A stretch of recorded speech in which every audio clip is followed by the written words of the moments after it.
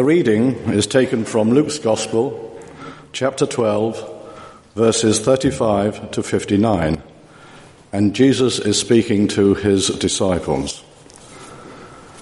Be dressed ready for service and keep your lamps burning, like men waiting for their master to return from a wedding banquet, so that when he comes and knocks, they can immediately open the door for him. It will be good for those servants whose master finds them watching when he comes. I tell you the truth. He will dress himself to serve, he will have them recline at the table, and he will come and wait on them. It will be good for those servants whose master finds them ready, even if he comes in the second or third watch of the night. But understand this. If the owner of the house had known at what hour the thief was coming, he would not have let his house be broken into. You must also be ready, because the Son of Man will come at an hour when you do not expect him. Peter asked, Lord, are you telling this parable to us or to everyone? The Lord answered, Who then is the faithful and wise manager, whom the master puts in charge of his servants to give them their food allowance at the proper time? It will be good for that servant whom the master finds doing so when he returns. I tell you the truth. He will put him in charge of all his possessions. But suppose the servant says to himself, My master is taking a long time in coming. And then he begins to beat the men servants and maid servants, and to eat and drink and get drunk. The master of that servant will come on a day when he does not expect him, and at an hour he is not aware of. He will cut him to pieces and assign him a place with the unbelievers. That servant who knows his master will and does not get ready or does not do what his master wants will be beaten with many blows. But the one who does not know and does things deserving punishment will be beaten with few blows. From everyone who has been given much, much will be demanded. And from the one who has been entrusted with much, much will be asked. I have come to bring fire on the earth, and how I wish it were already kindled. But I have a baptism to undergo, and how distressed I am until it is completed. Do you think I came to bring peace on earth? No, I tell you, but division. From now on, there will be 5 in one family divided against each other, 3 against 2, and 2 against 3.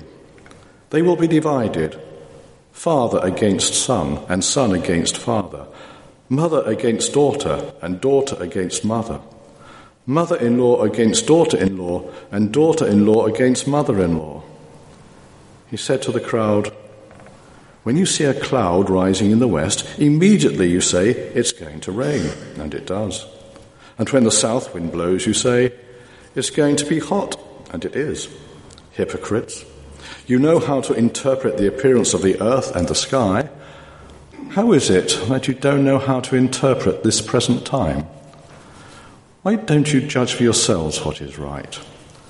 As you're going with your adversary to the magistrate, try hard to be reconciled to him on the way, or he may drag you off to the judge, and the judge turn you over to the officer, and the officer throw you into prison.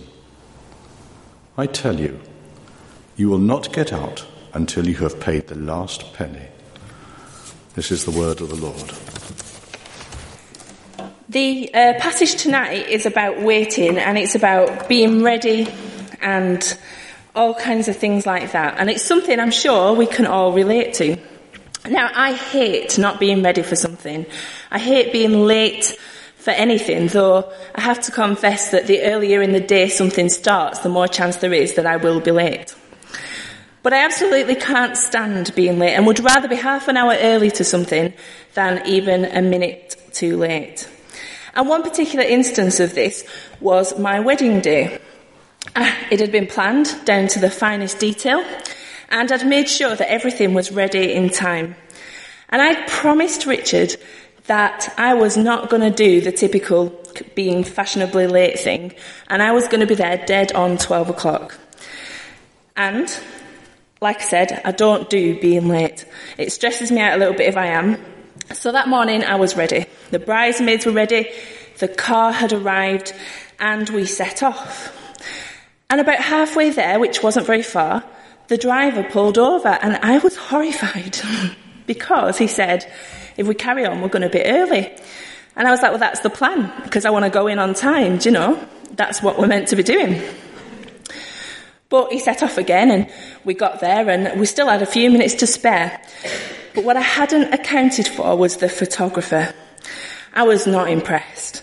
And I certainly didn't enjoy being made to wait outside while people were still arriving and still finding somewhere to park and sit down. Because quite frankly, they should have been early as well, as far as I was concerned. You see, I don't do waiting all that well, and I don't know many people who do. So I wonder, how do you feel about waiting? We wait for things all the time. We wait for buses, doctor's appointments, letters, traffic lights, all sorts of things. And you know what? These days, while we're waiting for things, we can often get on and do other things. The marvellous little inventions called smartphones mean that we're never more than a few clicks away from an email or a document or a text or whatever else we choose to do. We can fill our time that we're waiting with other stuff, be that something productive or something that's just for entertainment. And I won't stand here and moralise about how good or otherwise the use of our phones is, because the fact is they're part of our lives now. We might have less room for imagination, but productivity might have increased somewhat. But the point is this: no one really waits anymore, do they? We just fill our time with other things. And sometimes, when we get caught up in life's distractions, we kind of forget that we're waiting for something. And we're all waiting. We're waiting for the day when Jesus will return. We don't know the day or the hour. It could be soon. It could be absolutely ages off, beyond our lifetimes. But whatever the case, we need to be ready. And that's what Jesus was telling us to do here. Verse 35, he said, "Be dressed for service and keep your lamps burning, as though you're waiting for your master to return from the wedding feast. Then you'll be ready to open the door and let him in the moment he arrives and knocks. The servants who are ready and waiting for his return will be rewarded. I tell you the truth, he himself will seat them, put on an apron and serve them as they sit and eat.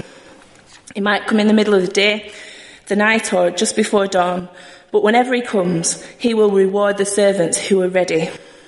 You see, before that in Luke, what we've been looking at for the past, this morning and last week, Jesus warned people about hypocrisy, then about being content, and how to deal with worry. He spoke about the worry that people have that God might not provide for their future, and he told us how to deal with those things. Instead of worrying and coveting and stressing out about what the future holds, live with expectation that Jesus is coming soon, and be ready for when he does. You see, he likens being prepared, being ready, to servants waiting for the master to return from a wedding. They've no idea when he'll return. Weddings in that day and in that area could go on for a week or more. Waiting for a master return definitely required patience. But the servant had to be ready regardless of the hour. They were to be watching and working. In fact, they had to be both working and watching and being prepared to do some more work when the master got back. They were to be working whilst they waited. They had to keep the house ready for the master. It had to be clean. There had to be food available. There had to be fresh water when they needed it. The lights had to be maintained. And whenever the master chose to return, more work would be required. And in that time, there were 4 watches during the night. The second watch began at 9 o'clock, the third at midnight till 3. And when most people are asleep. It wasn't normal to travel at night, but the point was that actually the master could return at any point, whether it was convenient or not. And Jesus paints a picture of a servant who's always ready, despite the time. Be dressed and ready for service and keep your lamps burning. It's that attitude of readiness to follow Jesus wherever he calls that is what is required. The King James Version, and perhaps the original version, says in that bit, gird up your loins. I wonder how many of you have used that phrase recently, or ever. We don't use it very often at all, but I think it's helpful to understand what that actually means in order for us to understand what's going on here. You see, back then, men wore long garments down to their ankles. I'm sure they looked super cool, but the problem was that if they had to move quickly to do anything, it kind of got in the way.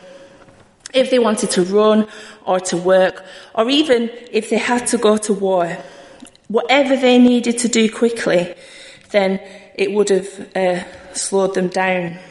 So they had to lift up the garments and secure them in place with a belt. And then when they'd done that, when they'd girded their loins, as it were, then they were ready to run or work or do whatever was required.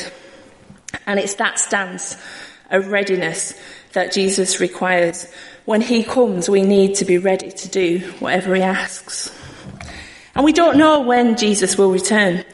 We've no idea. Absolutely nobody does. People have tried over the years to guess and been horribly wrong time and time again. We just don't know, yet we're meant to be ready. And because we don't know, it means that we need to be in a constant state of readiness. Now that doesn't mean that we need to sit around and not do anything just in case Jesus returns. It actually means that we need to have a living faith and a relationship with him so that when he does come back, we can be confident where we're going. We all know what it's like to be waiting for someone, don't we? Now, for example, if my sister was to come and visit me from Canada, I know for a fact I'd probably drive to the airport and meet her. I doubt very much that I'd get away with sitting at home with my feet up and letting her make her own way. You see, I'd be ready. When someone visits, we get excited. We don't just sit there and wait with our feet up, do we? Well, sometimes our waiting for Jesus is a bit like we're sitting with our feet up, waiting for him to return. We fill our time with all sorts of things, and we're not necessarily as ready as we could be. But we need an attitude of readiness with our clothes tucked in, ready for action. And then there's verse 37. The servants who are ready and waiting for his return will be rewarded. I tell you the truth, he himself will seat them, put on an apron and serve them as they sit and eat. A master who will tell a servant to sit and eat and who will wait upon them, that's hard to imagine, isn't it? But we know that Jesus is different. We know that Jesus turned most things upside down and challenged our way of doing and seeing things. So let's be ready when he returns. So ask yourself this. How would my life be different if Jesus was guaranteed to return soon? If you knew he was coming back tonight, what would you do differently? I guess we'd probably do less of what really doesn't matter and spend more time doing the things that do. And I guess a lot of us would be on our knees asking for forgiveness for the things that we could have done and should have done and would have done and all the rest of it. But Jesus goes on to say in verse 39, understand this, if a homeowner knew exactly when a burglar was coming, he wouldn't permit his house to be broken into. You also must be ready all the time, for the Son of Man will come when least expected. Now that's a little bit of an obvious statement, isn't it? I don't know if any of you have had the misfortune of being broken into, but I have. When I was a kid, we were broken into and the car got nicked at least once each every year. Until we got a dog, that is. We had a retriever who thought he was a Rottweiler and he sounded like one too, so problem solved. But there were a couple of occasions which me or my sister actually found someone either trying to break in or behind the front door. And I'll tell you what we didn't do was invite them in, make them a brew and tell them where the expensive stuff was. Because obviously you wouldn't do that kind of thing. If we'd have known they were going to be there, I'm sure my parents would have never allowed it to happen. It kind of goes without saying. If someone knocked on your front door and told you they were going to break into your house that night, then you wouldn't sleep, would you? You'd be up, you'd be ready, you'd be waiting. You'd be vigilant. And it's that kind of thing that Jesus is on about. We need to be ready. So the question is, are we ready? And then there's the next part, verses 41 to 48, where he's talking about what he will do when he returns and how the servants have to be faithful. He will reward those who are faithful. Those who aren't faithful, well, that's another matter. Those who know what the master wants and choose not to carry it out, well, he says they will be severely punished. And we read that a servant put in charge of other servants is responsible for caring for them. And if, when the master returns, he is working diligently, then he'll be promoted and he'll be rewarded for his work. If he's abusing his position over others, then he'll be punished. And if we're not ready, if we're not serving God as we should be, then we'll be punished too. And you know, as Christians, the things that we have are for God's glory. The time he's given to you, the talents he's given to you, it's all for his glory. And your reward will be in proportion to what he's given you. I'd like to point out, though, that we're called to be faithful. We're not necessarily called to be the best at something. We have to be the best we can be. But we're not even called to be brilliant. We just are called to be faithful and do what we can do to the best of our abilities, each doing our own part, each playing our own part. Each one of us will have to account for what we've done with what we've been given. I wonder what we do differently if we really took seriously the fact that we've got to give an account to God for what we have or haven't done with what he's given to us. And I wonder what we do differently if we thought that day was soon. You see, if we live without that expectation of his return, then we lose our focus. Our focus should be on serving God and living the life he's called us to live as his disciples. It's easy to fill our time with other things whilst we're waiting. It's easy to lose track if we're not careful. But we need to plan for eternity, not just the here and now. And what we do and choose in the here and now influences that. So how do we do it? How do we live in a state of readiness? Well, it's about living according to what God's plan, God wants of us, according to his will and serving each other, serving him here on earth. How do we work for Christ and his kingdom? Well, we do that by serving others and sharing our faith. And it's those things that we should be doing as we wait for his return. And you know, as much as I'd like to end there, there's that really awkward next part of the passage. I'd love to skim over it and pretend it doesn't exist, but I can't now I've said that. But verses 49 to the end, where it talks about where he says he's going to set the world on fire. And it talks about causing division amongst families. I'm sure when you first heard that, it was a little bit shocking. I know it was when I read it. And he shocked his disciples when he said that. Isn't Jesus meant to bring peace and nice things? Well, the fire he's on about probably wasn't literal. Fire in biblical times was associated with God's presence and his action in the world and in the lives of his people. God often manifested his presence with the use of fire like the burning bush. But of course, it's also the Holy Spirit. So God's fire both purifies and cleanses and enables. It inspires reverent fear and is God's word within us. And this coming of the kingdom of God would bring judgment, where people would take seriously the action of their consequences, either for or against God. And it's in that light that Jesus states that even family loyalty will be challenged on the basis of whether people choose to accept Jesus or whether they choose to reject him. You see, when you're a Christian, it's your relationship with God that takes priority.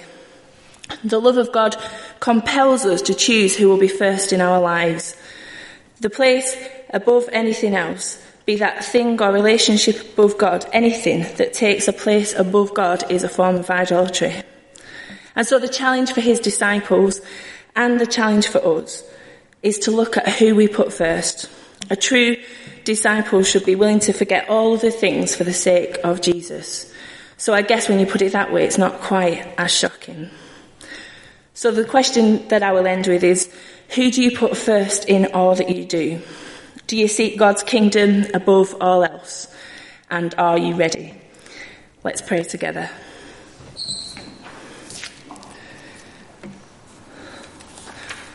Father God, we thank you that one day Jesus will return.